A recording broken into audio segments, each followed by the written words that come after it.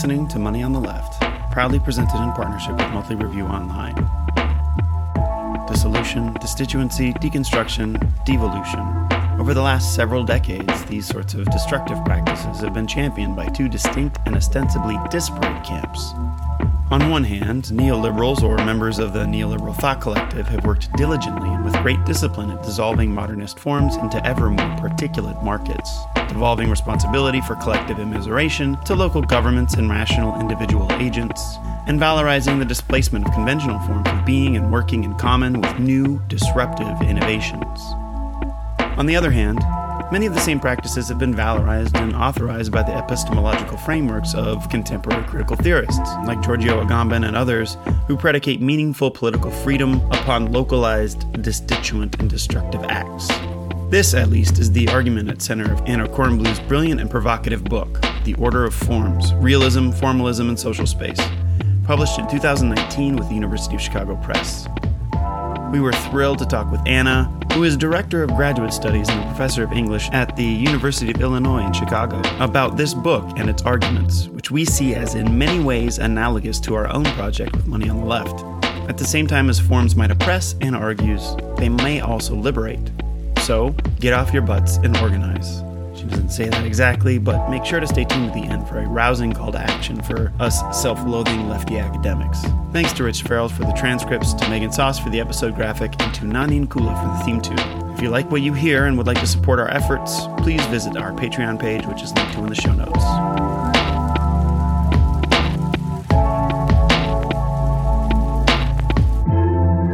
Anna Kornbluh, welcome to Money on the Left. Thanks for having me. It's so fun to be here.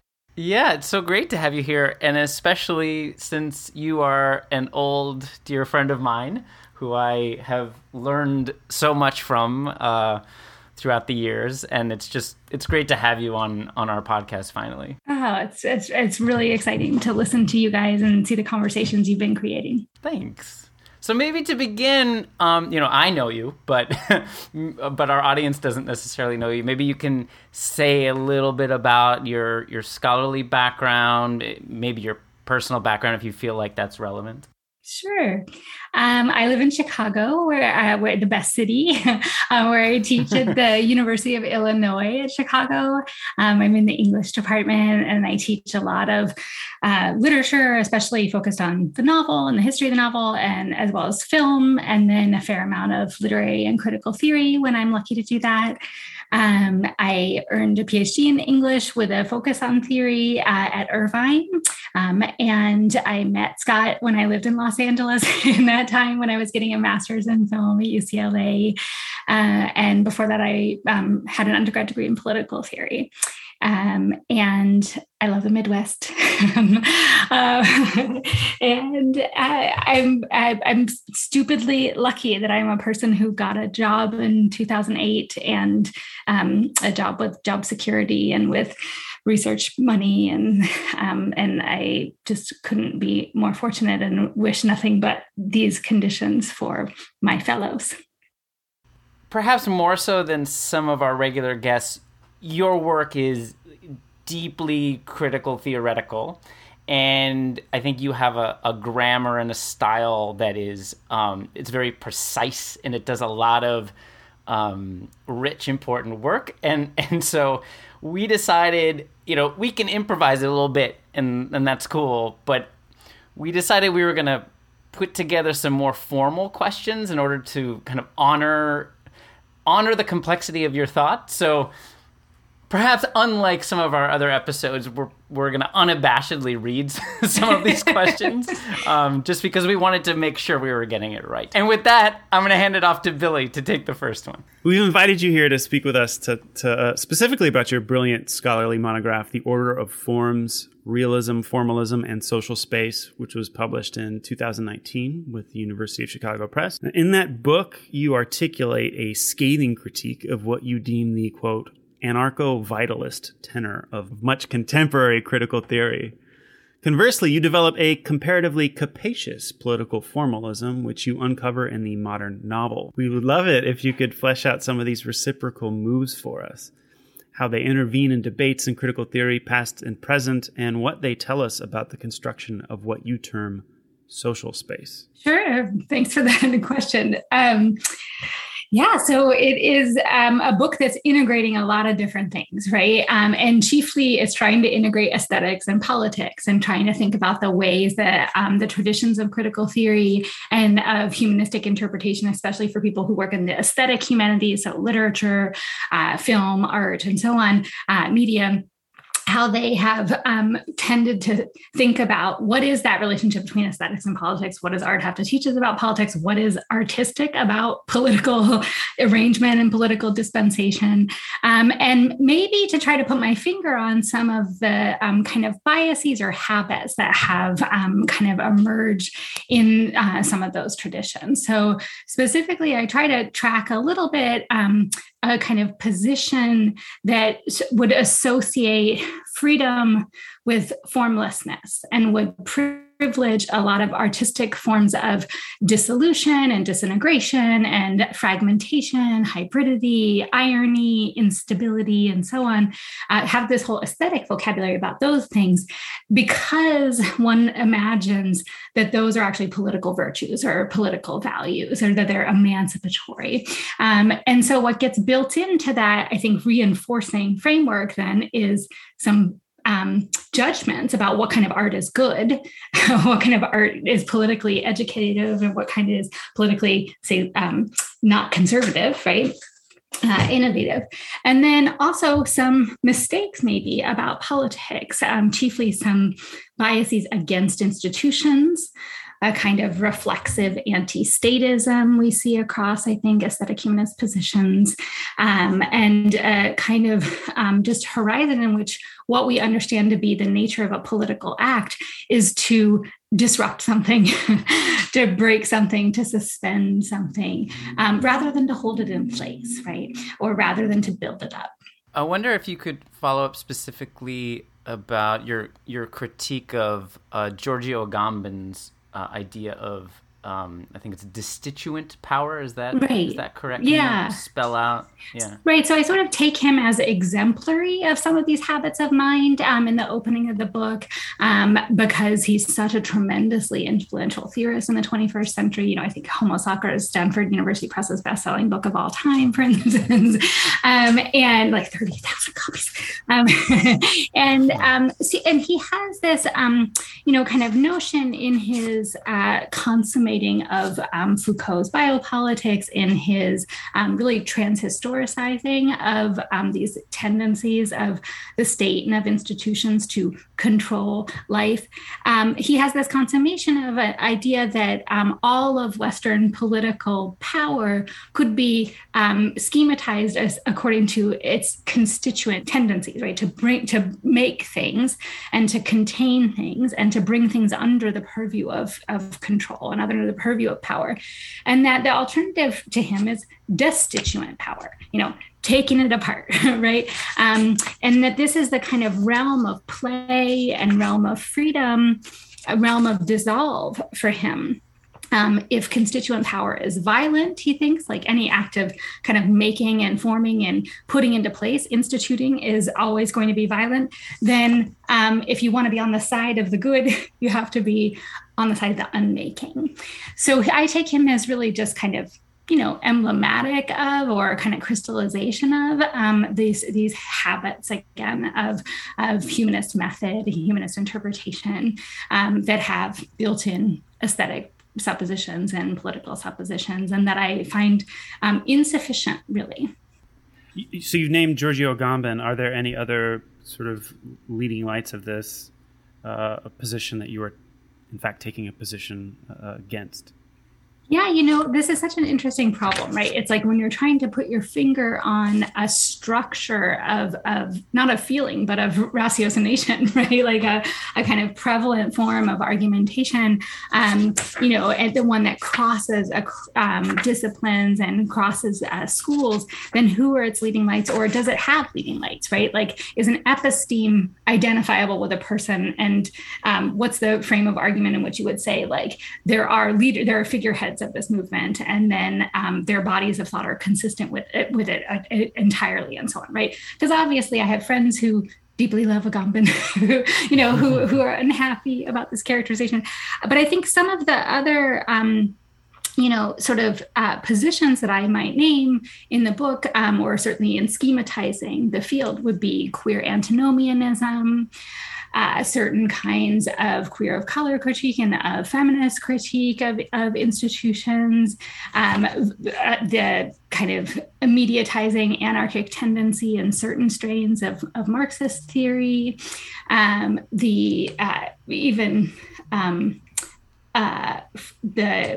in the tradition of thinking aesthetics and politics, the almost messianic or ceaselessly negative kinds of positions of certain texts in the corpus of, and then certain interpretations of Walter Benjamin and Theodor Adorno.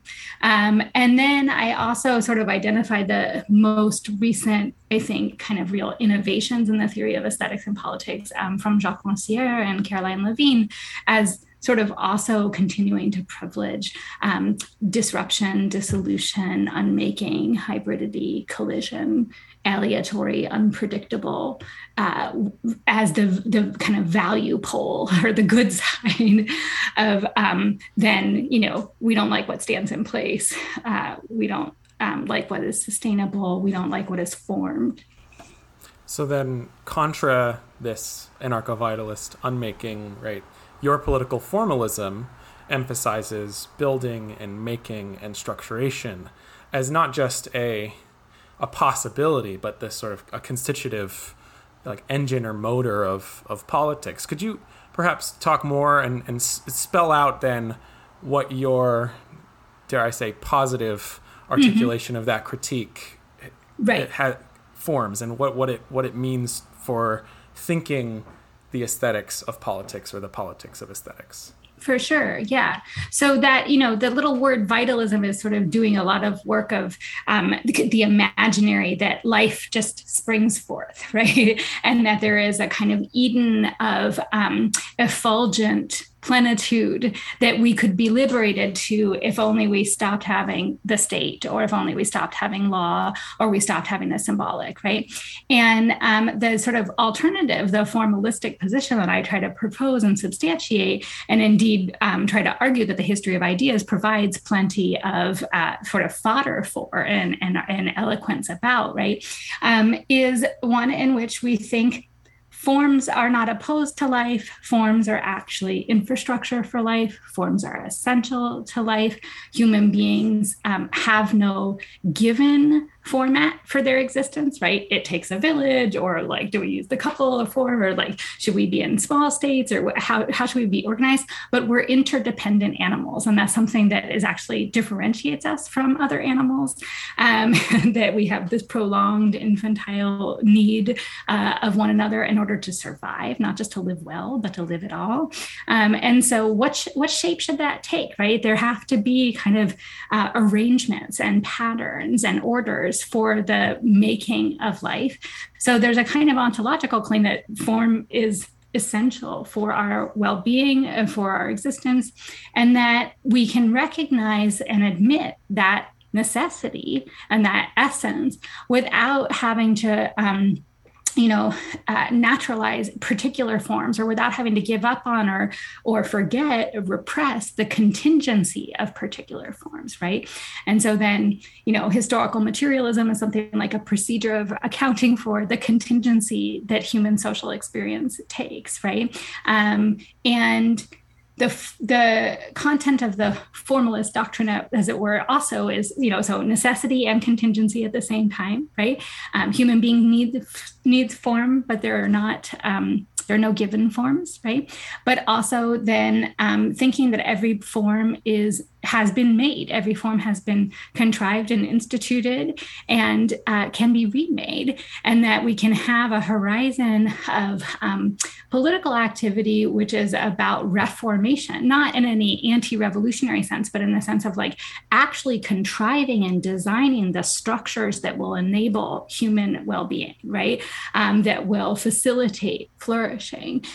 What's the best shape, right? What should be our voting system? What should be be our governance, right? We're confronting this question now in the ecocide, right? And your previous guest, KSR, is very good at thinking about this problem, right?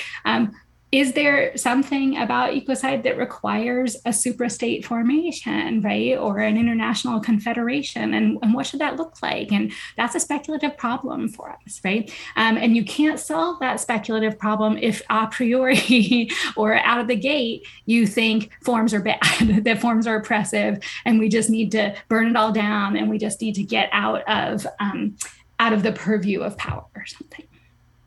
Yeah, absolutely. And I think before we dive into your specific sustained focus, your literary focus in your book, I just wanted to draw attention to something that I think is implicit here, but we can tease out, which is the convergence and unintended complicity between anarcho-vitalist destituent modalities, which are anti-formal or are about pushing to the limits or accelerating past extant forms, with neoliberal logics, if not broader, just modern capitalist logics of disruption, right? Marx has a dialectical gambit in mind when he says all that is solid melts into thin air, and he thinks that history is going to generate something out of it. But I think you're holding us back from that precipice and saying, well, wait a minute. Mm-hmm. This is actually the dominant regime has a hegemonic logic of dissolution. Yeah. Maybe that's not what we should be doing. Right. Yeah, exactly. And I think one wants to, articulate not in an idealist sense, right? We don't want to say, theorists are causing these conditions in the world, right? We want to do it in a materialist sense to say, like, the structure of theory is determined by the structure of the world, right? Like that the ideas in every society are the ideas of the ruling class, right? And the vocation of theory is to make a cut from that determination. The vocation of theory is to know from which it speaks, right? To understand its conjunctures and then figure out what some other logics might be, right? So if we are supplied since 1973 with the abundant logic of the dismantling of social institutions and the just highly minimalist vectoring of state power towards the purpose of accumulation and away from the purpose of flourishing or away from the purpose of, and of course people will argue that's never been the purpose of the state. So, but that's how the, Marxian anthropology would suggest, right? But if we cannot see this affinity of our thought with the kind of empirical practices of power, that's a an aporia in our reasoning and an insufficient self-scrutiny, right? And the whole gesture of critique, as sort of like Kant, Hegel, and certainly Marx, kind of produce it, right, is to look back on the conditions in which your thought is possible, right? So I do want to articulate that affinity. It's true. And I do want to point out, I think the underside of that, I think Jodi Dean is really eloquent about this, the political theorist Jodi Dean, that, we have actually lived through a revolution in the United States in the last 40 years. And it's been a revolution of incredibly disciplined exercise of collective sovereignty by the collective that is against us, right? It has been incredibly disciplined from the level of school board and local election on up to the presidency and the Supreme Court, right? And the interpreting and mobilizing of institutions for the sake of oligarchic and plutocratic wealth transfer and anti-democratic consolidations, not the truth of those institutions necessarily, but they're mobilizing for that. And this has been a highly, highly disciplined and effective practice. And that has to be a lesson to us, that our suspicion of the vehiculations of collective agency hasn't gotten us anywhere. So moving from one revolutionary context to perhaps one of a different kind, in your book, you focus, as sort of Scott already mentioned, on literary realism in general, and then on the Victorian realist novel in particular, which the latter you suggest is a rich historical vehicle for thinking through the stakes of what you just diagrammed as political formalism. So against certain currents in Marxist literary theory, as you've already mentioned, you argue that literary realism is irreducible to a certain metaphysics of representation, wherein the novel, its various signs, affects, and grammars are judged according to whether they succeed or fail to correspond or refer to an extant historical reality. So then, in this context, what exactly is literary realism on your analysis, and how does its particular mode of political formalism work? Yeah, that's a great question. So I'm extremely interested in thinking about literary realism as an experiment, as speculative, as a wild kind of thought that isn't available to us in ordinary life, right? Who gets to think in the third person? Who gets to produce, omniscient perspective? Who gets to survey broad swaths of psychic interiority and social, expanse and social depth and different social classes and long historical arcs and stuff, right? Only these made up realist narrators, right? And this experimental quality, I think, it's taking into account, or it's giving itself certain constraints, right? Realism, you could define it as against, say, an irrealism of infinity, that, we take time and space constraints seriously in realism. Nobody lives forever. There's a lot of death and birth and sex in the realist novel, right? We're not on other planets. We're just stuck on Earth. This is what we have, right? But within these constraints, the great moment of ferment of literary realism in the 19th century is one of tremendous social transformation, right? Industrial revolution, imperial expanse, and then imperial contraction and contestation, democratizing movements, great explosions of literacy, the urbanization of mass population for the first time in world history, right? So there's all this social churn going on, and realism is this experimental form for trying to figure out what should society be shaped like, right? What should we be doing all day long? Given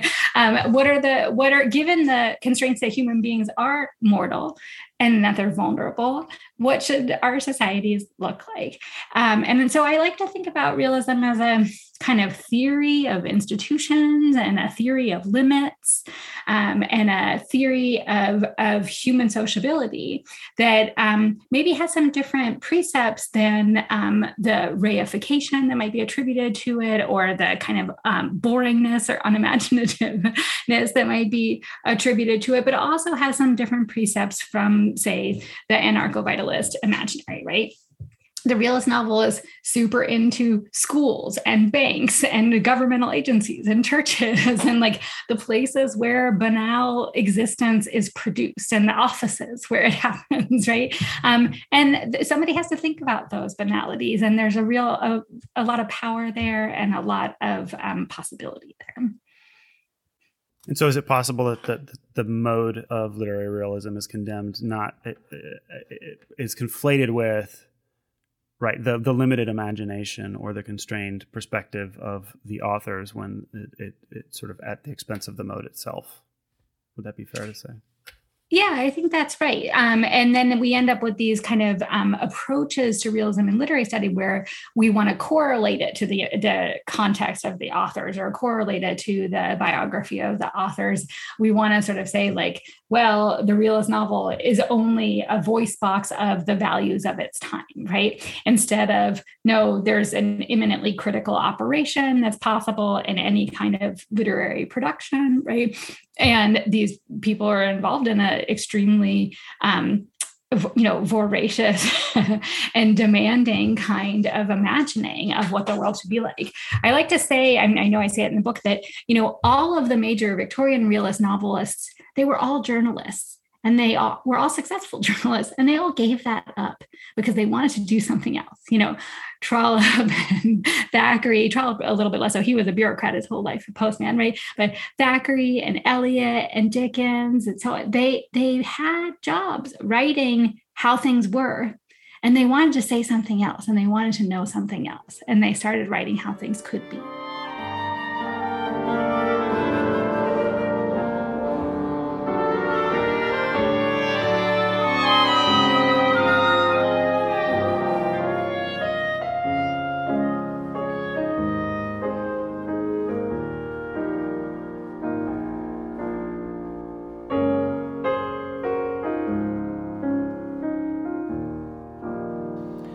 Okay, so I have the big doozy of the question. Okay. And I'm just going to start reading, and hopefully I can get it off the page.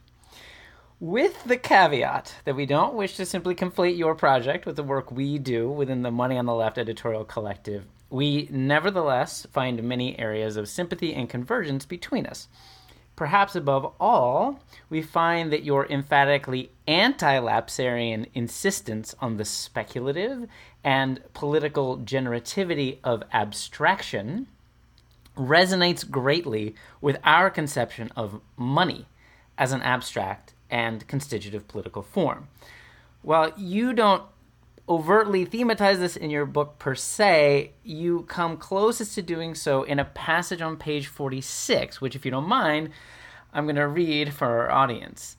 Differentiating your theory of literary realism from other influential Marxist interlocutors, you write, prominent recent efforts to advance Marxist aesthetic theory of the contemporary have once again taken up realism. And here too, Alberto Toscano, Andy McClanahan, Lee Claire Labarge, Alison Schonkweiler, and Joshua Clover generally prize reference above all else.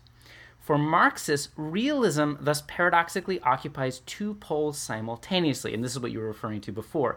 The paragon of ideology, the imaginary resolution of real contradictions, the false suture of a partiality as a totality, and the paragon of artistic truth-telling, the gold standard representing actualities behind the veil. And this is supercharged language for us. So what's striking for us in this passage is how it links a problematic metaphysics of literary reference to what is, in our view, an equally problematic metaphysics of money qua passive representation. Money is regularly imagined to be a veil over real extant relations and private resources, and the gold standard as a system of signification in which truth-telling is somehow guaranteed. Against this monetary representationalism, we would contend that money is constitutive, it's transformable, and it's public, and it is above all an abstraction that is contestable. As such, it enables radical forms of political activation, including urgent contemporary struggles for abolition, reparations, universal health care, and an expressly anti-imperialist global Green New Deal. So what we're wondering is, would you be willing to reflect a bit on this language and some of these resonances that we're picking up on? Yeah, I think that's a really great question. It may be the best question of all the ones that you guys prepared for me, because it speaks to how generative and creative you guys are, that you can think about the capacity of abstractions across disciplines, and that you can think about the affinities of different kinds of arguments. You know, I'm just a lonely literary person. I did write a book about the history of finance, but that's not this book. And you know, but I think that you're fundamentally right, that my most favorite sentence in this whole book, it's only 3 words. Maybe you guys liked it. Abstractions also liberate. We're very familiar, aesthetic humanists, with the position that generalizations are bad, that abstractions are bad, that institutions are bad, that big ideas exclude the particulars, right? And we think that we can only sort of have this job of championing the particular and the content and the substance and the real and the body and the stuff, right? And so the work that I'm trying to do in terms of pointing out that viewpoint and that mindset and how pervasive it is in the aesthetic humanities, I think is a parallel logical move and a parallel critical move to the work you guys are trying to do in suggesting that the way that we regard the institution of money is really impoverished. That given the social circumstance of the late capitalist state, and given the tools available to us of the Fed, for instance, that there is a possibility to activate the political determination of what money represents or how money functions, right? And that possibility should be seized by people, and it should be articulated and named by our leaders, right? So I think that there's a lot of affinity or a lot of parallelism between the approach to institutions, the approach to the state, the approach to representation, the symbolic, and so on that I'm interested in, and your interests. What I think, if one was to try to, articulate a possible point of disjuncture, right, is like, how do we acknowledge the outside of the position, right? So I say the existing forms that are available to human beings can be repurposed, reconstellated, they're malleable, they can be mobilized for different ends, right? That politics is the work of collectively deliberating what kind of shape for our lives we should have. And that we don't have to have a kind of revolutionary iconography of the endless horizon of messianic new forms or non-forms. We can work with some of our available forms, right? How do we articulate that dialectical capacity, that existing possibility, that political prospect, right? While also acknowledging that this is a delimited horizon of action, right? Of course, people who want to abolish the value form are always going to be unsatisfied with your work, with Stephanie Kelton's work, with so on, right? Of course, our radical anarcho-bro colleagues, right, are always going to think that Stephanie Kelton is insufficient, that Bernie is not enough, and so on. And so what's the kind of gesture intellectually and then also, rhetorically, right, that gets us to avow money as an instrument in this concrete situation in which we find ourselves, that the available determinants of the situation permit to be used quite differently and deployed quite differently, right? And that's a different question from, should we have a society with no money or should we have a society with no abstraction, right? So I think that I really find exciting the insistence by your working group, right? And by some of its great accomplished scholars and leaders, right? That we could do different things with these tools. I got super, super excited when Janet Yellen gave her induction speech. And that's probably the thing you might have to delete out of this podcast. I'm going to get fired, but who's yelling now, right? I mean, the things that she said about what state power actually has available to it to produce values that benefit the greater good, the greater mass of the people, and so on. Like, those were really exciting formations. So I think there's a lot of affinity between our projects. And I think to that last point on Yellen, at least in the context of the COVID response and the seeming ongoing crack up of the orthodox sort of monetary policy mold that has been dominant for the last 40 to 50 years, this, as you say, this sense of the potential for malleability, it's interesting to see in context with your work that opening, right? And potentially thinking, at least, we had KSR on the show a while ago about the way that opening in a formal sense in the political economic sphere is also producing all different types of opening in literary spheres. I think that it's a really interesting way in which there's almost like a dialogic phenomenon between the different disciplines or areas in which we're thinking along these similar terms. Yeah, I think that's a great point, right? Different aesthetic formations are possible, different aesthetic practices are possible when you have a different relationship to mediation, right? And so if you can understand money as a collective, sovereign-driven determination of value, right, that doesn't have a substance behind it in large part, right, but that can be deployed, you have a kind of orientation towards what forms are able to do that isn't predicated upon their transparency of representation or their relationship, their presencing function, right? Yeah, and I think what you just pointed out there, I just wanted to not really push back, but just to kind of clarify something, right? I know when you say, that we think money is not being, backed by a substance, right? In the standard understanding of gold or silver or whatever it is. But But I think our relationship would be to say that it is not non-substantial in the same way that I think a lot of us here would probably treat language, right?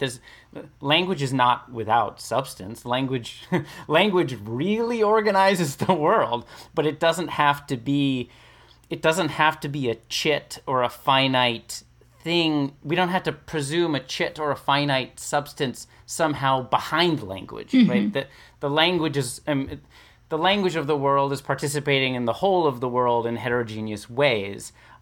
So again, I just think like breaking with the metaphysics of representationalism is something that you do quite well, and I think other humanities scholars can do, but not when it comes to money. Money is this kind of blinding social form in that way.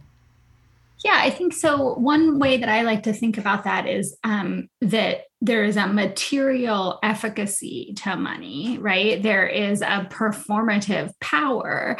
There is an agency of the symbolic that isn't, reducible to a fixed substance behind it, as you say, or that isn't conflatable to the presences, but it does produce things. Right? It does act. And we can have more or less collective exertion of power around those acts, right? Given that it's the vehicle of valorization in our society, right? Within these constraints of what this society is, right? So what's our vocabulary for thinking about the performative efficacy, thinking about the, forms that produce things, right? Or, kind of activations of materiality, right? What Lacan refers to, the letter has a material substrate, right? That's not a substance, that's not a solidity, that's not a concretude, right? It's an abstraction too. But it is one that takes hold of us. So another similarity or affinity between our projects, I think, is to sort of, in the face of kind of like frustration and ultimately calling for like violent revolution or exodus or refutation, we're up to like recovery and reexamination and rediscovery, and one of the ways that your book demonstrates this is by through case study, right? We'd love for you to walk us through your second chapter, in which you reread Marx and Engels' Manifesto for the Communist Party through the lens of Emily Bronte's Wuthering Heights, which I think is a very strange pairing, but wonderfully done, right? But what theoretical or meta-methodological moves are you making here, and how do they serve an alternate history of political form, which can be, as you put it, necessary, malleable, and constructible? Okay, that's great. So I think the issue is almost like, what is the middle distance, right? What is the mid-level that we can think about that isn't, total abolition of the value form or the complete hypothesis of a realm without abstraction, or of unstructured life, right? Of anarchic primordial chaos. And what is, and then on the sort of other side, like just only adhering too closely to this smallness is where nobody ever wants to think about what power is actually available to us, right? So I think that mid-level is tactical thinking. I think that it is strategic thinking. It is, what are the tools available in a situation and how do you use them, right?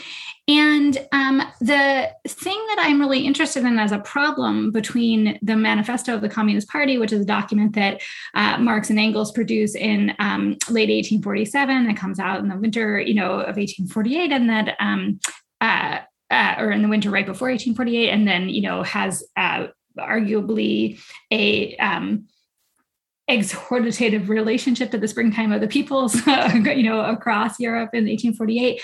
That document, which comes out at the same time as Wuthering Heights, is exactly this problem of like, what is the distance or what is the middle? How are we thinking about the constraints of a situation? How are we thinking about the absolute quality or the openings in the political horizon? So to make that more clear, in the manifesto, there is an assertion that all of human society is a history of class struggle. Right. And there is also a kind of concluding gesture that the communist revolution will bring with it an end to all antagonism. Right. And so what is kind of, I think, a problem of the rhetorical strategy there, of the exhortative anti-capitalist strategy there, is the reduction of the expanse, or this total set, as it were, of social contradiction, social antagonism to the specifically capitalist version of it. Because it simply isn't true that if we did away with capitalist antagonism, we would have a non-antagonistic society. And it simply isn't true that we would have a motivated or imminent or natural logic of how to be organized, right? To go back to our sort of earlier discussions about, like, there isn't a given form of human life, right? And if Marxism implies this, which I don't think Marx at all consistently does, but I think, deleteriously at points, then it's failing the bar of historical materialism, of understanding what is contingent about the capitalist articulation of social antagonism, what is contingent about its managing of social antagonism through the class system. And it's the problem of how you see yes, we can organize a phase theory of history according to the kind of basic class relations. And yes, we can particularly tell the progressive kind of development of capitalism according to the simplification, he calls it, right, of class relations. But this isn't all of human history. And if we represent history as, in these bombastic ways that he does, as all of this, then we lose the underside, or the underlap, of history with capitalism. We lose the kind of other part of the set of human antagonisms. And what I think is so amazing about Wuthering Heights is that it has this repertoire and vocabulary of images and tropes that let it think about antagonism as a kind of transhistorical, problem for human beings. The basic problem of the hearth, where it sets so much of its action, of architecture, of construction, of householding, of familial shape. All of these are just inexhaustible dilemmas in that book. And at the same time, there's this just exuberant, hyper stylized, incredibly beautiful and uncanny kind of production of symmetry and of forms and of doubles and of the kind of problematic of formalization itself, that just helps us to think about how you can have kind of infinity of social contradictions and the ability to inscribe formally the fact of that infinity of contradictions, such that your proposed political solutions don't fantasize that you would ever be done with contradiction.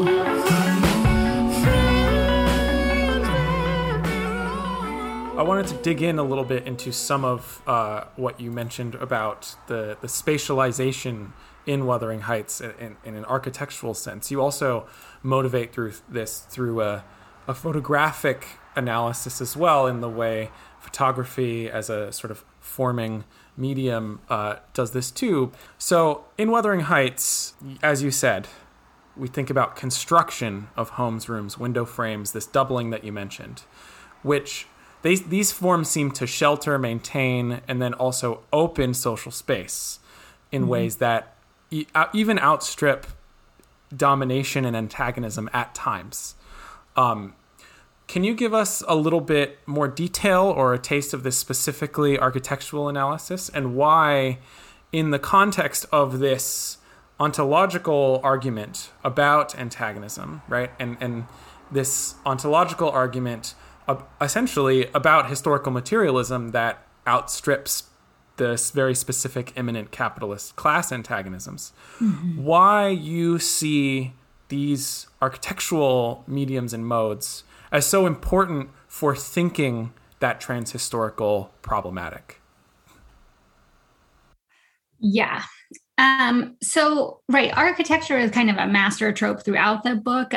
It is, as you are getting the sense, an hour in, a kind of a Frankenstein, right? There's a lot in the book, but architecture is one of the spines of it. And that is partly because it is a, trope of construction, and I'm interested in constructive criticism. It's a trope of building, and I'm interested in putting things together. It is a art that straddles the line between necessity and contingency, right? It's Hegel's first art for that reason. Human beings need shelter, right? But how are you going to make it? What shape is it going to have, right? These are questions that are on that, threshold of materially necessarily, essential, but also kind of open to variability, to different formations, right? To different processes of creativity. And so it really, architecture just holds so much for me of this kind of problematic of we need shape to live, we need shelter to live, but should you have a triangle roof or A-frame or right? How should you be, right? And I think that Wuthering Heights, it's just part of the just absolute just extreme, I can't even have adjectives for it, sublime force of that book is that it keeps constantly trying to juxtapose highly textured, extremely attentive figurations of the made environment, of the built environment, of fence posts and window frames and lintels and doors and hearths and walls and house structures overall and exterior walls and it just cannot stop lavishing attention on those things. And they're not, and that is a whole vocabulary of just ideas and of images that is kind of, what is that doing in the same book with stuff about, the arrival of the bourgeoisie and stuff about the insufficiency of the family form and stuff about immoderate desires, right? So there's kind of just all this stuff in the plot that is excessive and wild and unsolvable. And then there's all this stuff in the form that is detailed and material and instantiated and installed, right? And then you can trace the contour of it and you can study it. And so I think that the book that, this is how I think novels work. They kind of produce these weird combinations where you're okay, so what do those things have to do with each other is the thought that novel is trying to have, right? So what is Wuthering Heights doing with this incredible lavishness of form and this just incredible immoderacy and uncontainability of passion and of antipathy and of fighting and of economic transformation and of the slave trade and so on. It, is trying to tell us that form is a technique for managing antagonism and a necessary one and a useful one and not a dispelling of antagonism, not one that means that you have to lose track of its extent or its scope.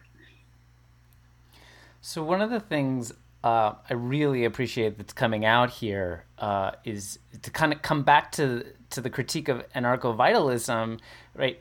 It's what you're showing throughout the book, but in this chapter that we're talking about in particular, is that the vitality is with the form. Mm-hmm. It's shot through the form. It's you're not arguing against vitality. You're saying, it seems to me, that form is a question of vitality. Mm-hmm. It's not the expunging of vitality or the right.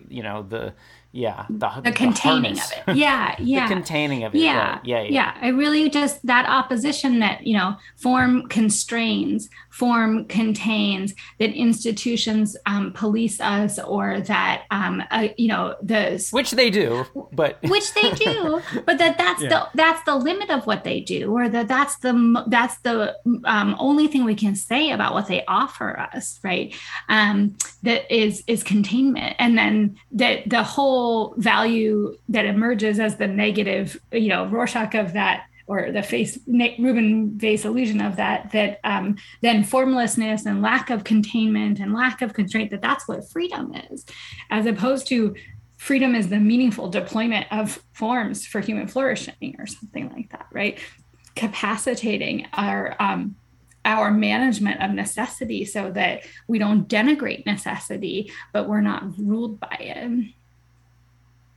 So speaking of books that hold very different things together, at the opposite end, maybe it's the opposite, from Wuthering Heights, we have your chapter on Alice in Wonderland, which you very provocatively, in a super cool way, are like, you're trying to convince us that it's a realist novel, right? Which, I'm not sure that anyone's ever made that case before, right? But you're not just being shocking for the sake of being shocking, right? There is you're pulling out something, you're drawing something out about the abstractness of the realist novel that we tend to repress or not avow by calling Alice in Wonderland a realist novel. Right. That's my initial gloss, but maybe you can unpack what you're doing here and why it's so important. Sure. Yeah, that's totally the chapter where I'm talking nonsense, except that the point of the nonsense is, to produce something by this dramatic inversion, right? And I'm not, and it's less saying Alice in Wonderland is realist as a text, right? That it functions in the same way as that its own internal properties of form function as a kind of distillation or crystallization of realist form, that it is something like the symbolic logic, the reduction to the minima of what realism tries to do. Because Alice is such a experimental investigation into what are words and who fixes the meaning of words, right? What is social order and who puts it in place? What is sovereignty and to whom does it belong? And how do we undo it, right? And what do these things have to do with each other in terms of why is a question of beheading and off with their headness and the sovereign decision on life, right? Also a question of punning and of the containment of or the proliferation of semantic quality, right? So it's a kind of prismatic intensification or hardening, right, of the tendencies of experimental inquiry into how society should be, that I think realism performs. So that's the kind of force of it. And then it's also, kind of playing with some of the historical events of its author having been a mathematician and that kind of revolutionary advent of symbolic logic in relation to other kinds of mathematics in the 19th century. And so what does it mean to think about distillation as a representative strategy? And what does it make possible even as it is boiling things down? It's a little bit bananas, but hopefully it's a breather in the middle of the book too.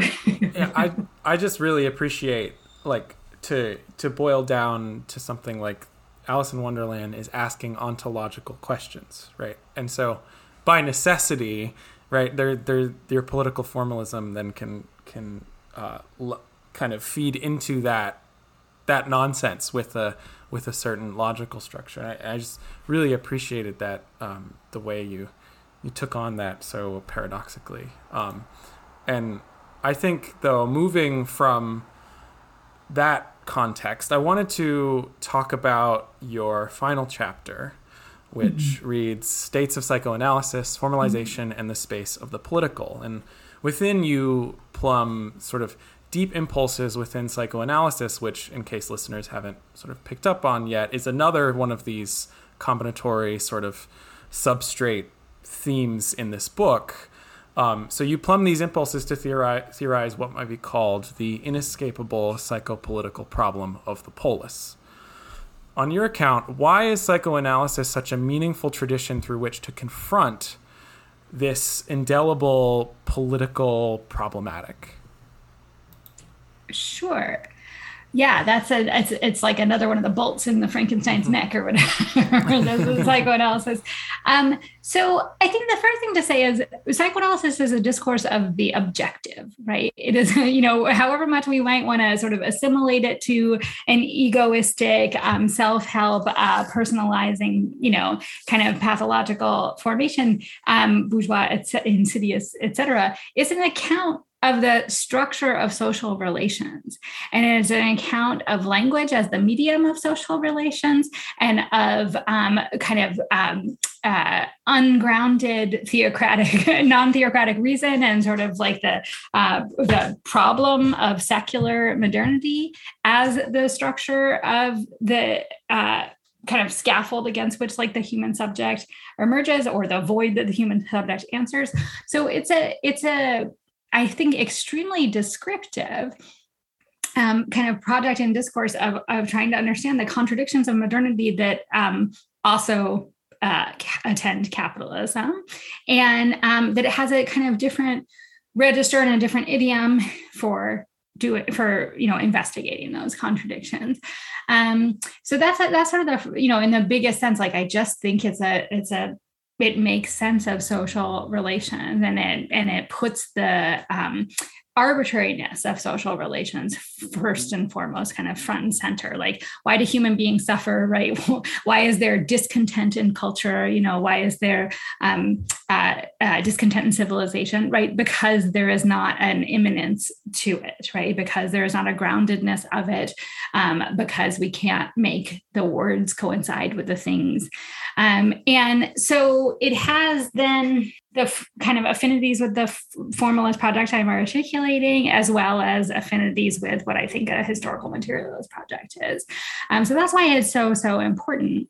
But then more specifically in that chapter, I'm working with some of Lacan's and Freud's own thinking about institutions and their own thinking about the relational space of psychoanalysis, right? You can't do psychoanalysis on yourself, right? It is not self-help. It is a dyadic relation. It has to take place within very specific formal conditions, right? The conditions of the clinic, the couch, the two people, the variable session, and the kind of usually with the authorization of the institution that will enable the analyst to have been trained and the patient to transmit what it is that they have done in the process of their working. And so there is a lot in the history of psychoanalysis of meditation on what an institution is, and why you need it for this practice of helping human beings suffer less. And so that makes it, like, I think, an intrinsically political theory. And then, of course, Freud wrote a whole number of political theoretical texts, as did Lacan. So that's sort of why psychoanalysis in some way. Then there are also slightly more historical reasons about the, like Freud was one of the great appraisers of the realist novel. He said that Eliot and Dickens and Trollope and Thackeray had invented psychoanalysis before he had. So there's a kind of according of an esteem for the realist novel and psychoanalysis that is also really enabling for me. Thank you. And to get us, I think, to the end of the interview, we want to step out of the order of forms, or get a little bit adjacent to it, as you have in other articles, where you've written about everything from the so-called method wars in literary studies to reflections on what you have named the climate realism of contemporary novelist Kim Stanley Robinson, who was a recent guest on our show. So throughout these articles and publications, you place front and center the question of theory, or better, of theorizing as a social formation. And through this writing, it appears that for you, theorizing is not simply a specialized mode of academic labor within the academy, but it is rather at once a critical and generative activity that takes place through fiction as much as through nonfiction. Mm-hmm. We like this commitment, in part because it links the labor of the humanities to constitutive world building while pushing back against certain self-loathing impulses in the neoliberal academy. See before on how well is that working for you? Is this a fair characterization of your work, or are we way off base? And if it is fair, could you say more about why it is that you prize this kind of unconventional, even promiscuous approach to theorizing? Yeah, I think that's very fair, and I appreciate it very much. I'm so glad that you guys could read that. I just think that creative, speculative, wild, utopian inventiveness is a deep, deep, deep faculty of the human. I really do. I am a humanist in that way. I think human beings enjoy play and abstraction. I think it's a staggering truth that human beings made abstract cave paintings before they knew how to make houses, 70,000 years ago, right? Before they knew how to bury bodies. Abstraction is a faculty of our creative power, our creative capacity to make things. So I love that I have labor conditions that afford me the security and the time and the venue to try to take my mind wild places. And I think that this is equipment for living, right? Our ideas clearly haven't sufficed right now, right? We live in a society of mass immiseration with more and less brutal instantiations of it and spectacles of it, more or less viciousness, and mass iniquity.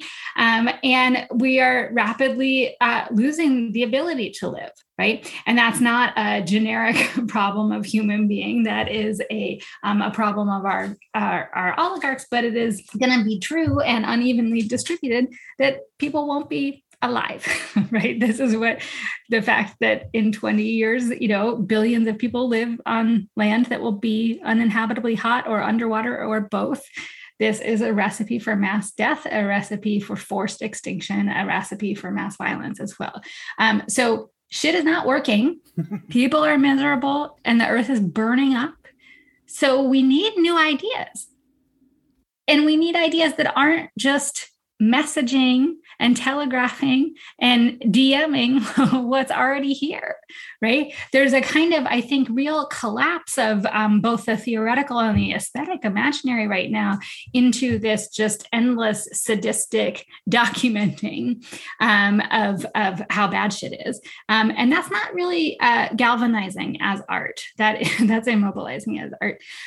So I, would kind of just defend, ontologically and politically, tactically, and libidinally what theory has to offer us, what big ideas, what speculation, what thinking abstractly, what defamiliarization and getting outside the normal frames of reference have to offer us. I just wanted to acknowledge and show some appreciation for your own acknowledgement, right, of the conditions of the labor that you're doing, and maybe invite you to say a little bit more about theorizing and the space-time labor value that is required into this sort of essential labor of theorizing our way out of this climate mess, out of all other associated messes. What do we need to do that? Right. So we obviously need lots of collaborative time, I think, because none of the available idioms are working. And that includes that the engineers don't know how to, convey the crisis of value that we're living in, even if they know how to decarbonize. They don't know how to motivate the political action, that the storytellers haven't quite figured out how to galvanize mass insistence on decarbonization or on other ameliorative measures, right? Because maybe they don't have have enough riveting facts, or they don't have a good enough sense of what the function of storytelling is. But we need a lot more collaborative, imaginative, and technically inventive work together across disciplines. I do think that's true. I think that individuals need time to